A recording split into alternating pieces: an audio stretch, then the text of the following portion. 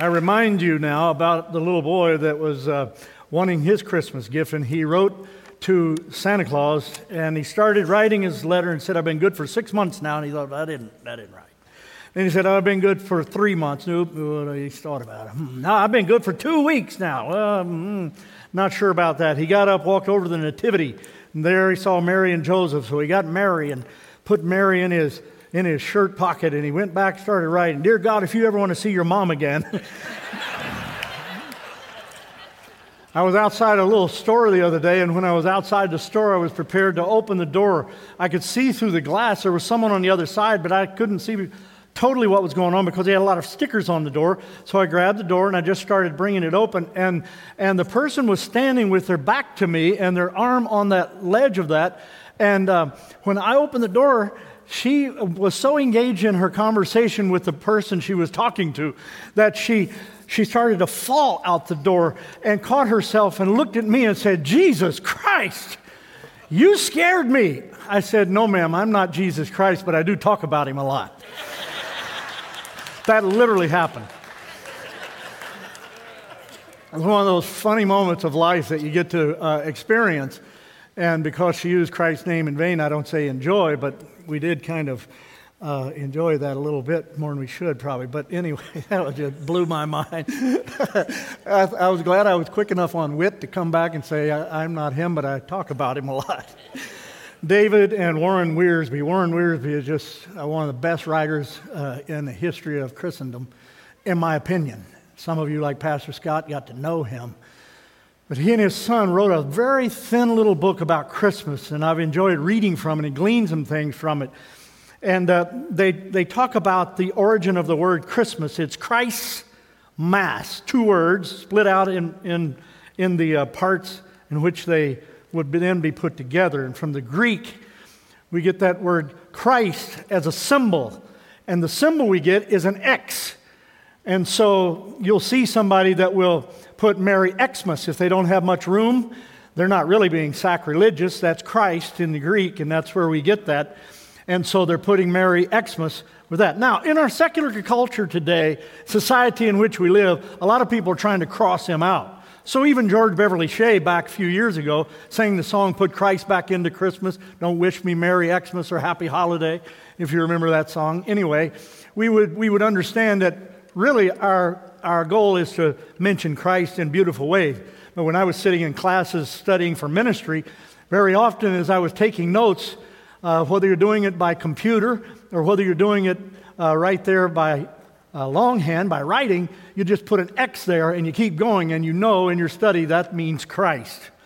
And so we have come here today to talk just a little bit about Jesus Christ for a few minutes, and I don't want to hold you too long.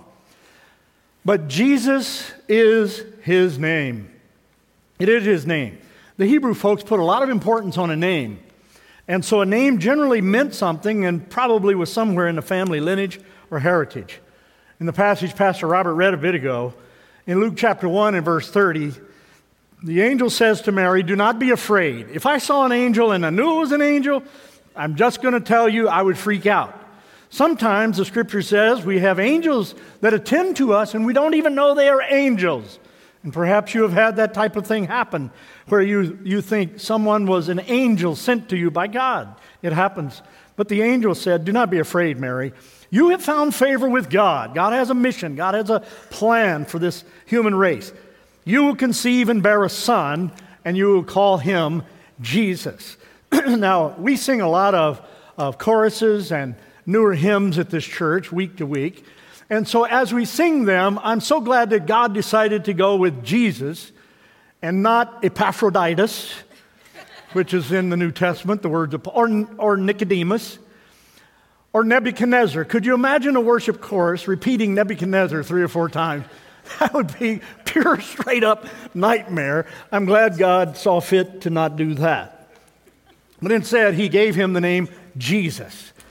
Now, sometimes you'll meet up with someone who is named Jesus, J-E-S-U-S.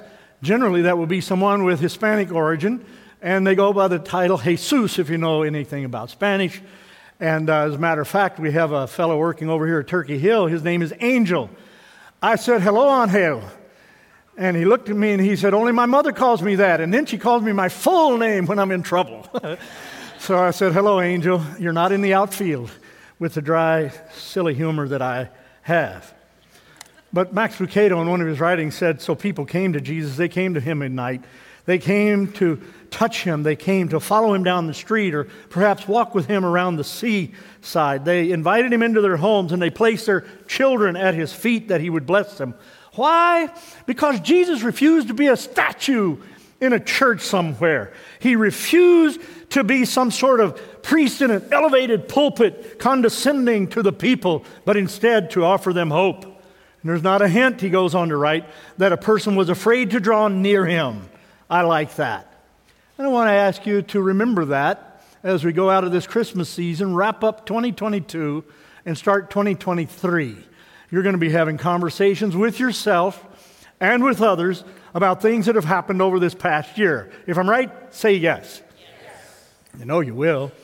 So when you remember those mountaintop experiences, be sure to celebrate them. Squeeze them just a little bit and let the juice of God's glory come out. And give him thanks for all the things that he has done for you. For he has done some incredible things despite the rest. But when you think about some of those things that bring angst to your spirit and trouble to your mind, I want to give you a recipe for handling those kinds of things. I want you to remember when you think about your own failures and you stand quietly amazed in the confusion and the dust storm and the brokenness of it all. To remember what Lucado wrote there, that you can approach Jesus just as they did while he was on the earth. And in him you will find hope and forgiveness and peace and life and joy and purpose to go forward. Can I get a witness somewhere in the house today? I've needed that, and you have too. And some of you will have some accusations that will rivet your spirit this year as you think back over some of those things. They'll burn acidic holes in your very nature. And I've had that happen in my own life where I've had to look at my life and say, oh God, help. But in those moments, remember that he is not so holy that he would not invite us. He is not so divine that we cannot reach out to him. But he still invites us that though we've created distance, he's still available.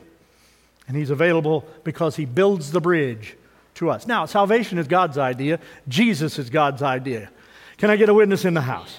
Jesus wasn't thought up by Hallmark or the Hallmark Channel.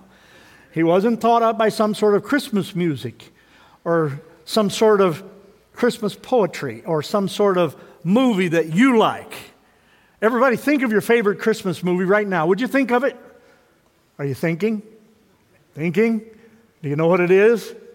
On the count of 3, say it out loud. 1, 2, 3. Yes, all of those. It really didn't start with that. Salvation is not even a church idea. It didn't even happen with the Methodists or the Baptists or the Pentecostals or the Catholics or the Orthodox. Don't tell anybody I said this, but it didn't even happen with the Wesleyans. Just saying. And it didn't originate with BWC. It's a God thing. Salvation is found in the Lord Jesus Christ. This is God's idea. God so loved the world, he gave us this Christmas gift. And then I would say to you just very simply that Jesus is here to help us. Jesus' name means everything. It's that third point I'm looking at here. Jesus means the Lord of salvation. He is the Lord of salvation. In the Gospels, the name Jesus, specifically the name Jesus, J-E-S-U-S, is mentioned 500 times.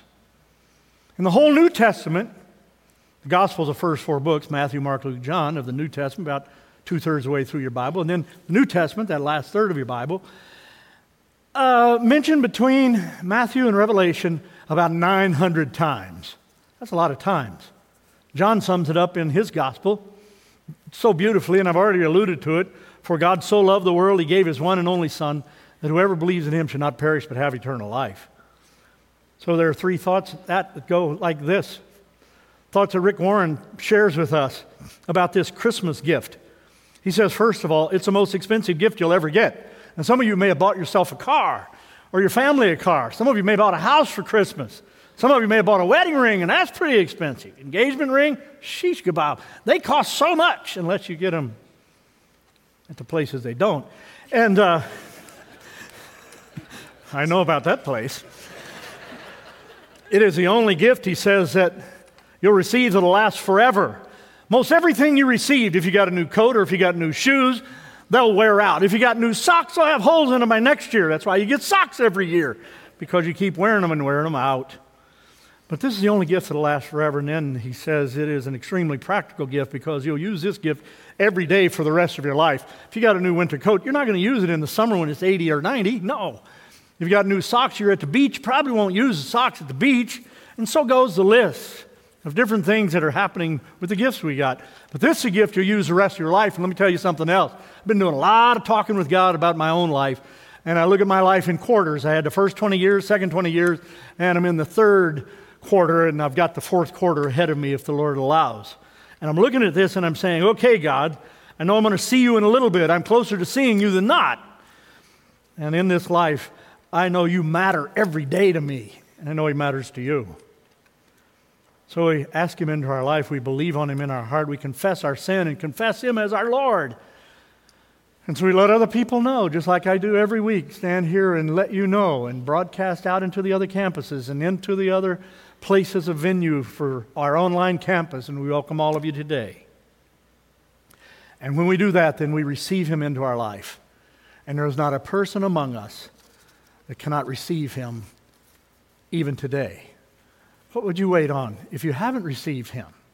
There's no day like Christmas Day. Christmas Sunday morning to receive him. It is truly the birthday of the King. Father, we give you thanks for this day and the beauty of it, the splendor of your birthday, and we wish you a happy birthday. Thank you for coming to this earth as you did and ministering to us as you did, to allow the sacred writers to write and record your happenings so beautifully for us, to allow us to move past all the lore and window dressing of Christmas to the real identity of the purpose of it all, and that is you. We love you. We thank you. Thank you for dying on the cross to pay the penalty for our salvation. Thank you for resurrecting from the dead to prove to us we are not mistaken. You are the Messiah. You are the one that the angels told the shepherds about, Mary and Joseph. You are the one that the wise men worshipped. We love you, Lord. Thank you for the promise of eternal life to all who will call on you, the forgiveness of sin, the purpose in life that you give us all. For this gift, we unwrap it today and give you thanks. In Jesus' name, amen. Let's stand for our closing song today.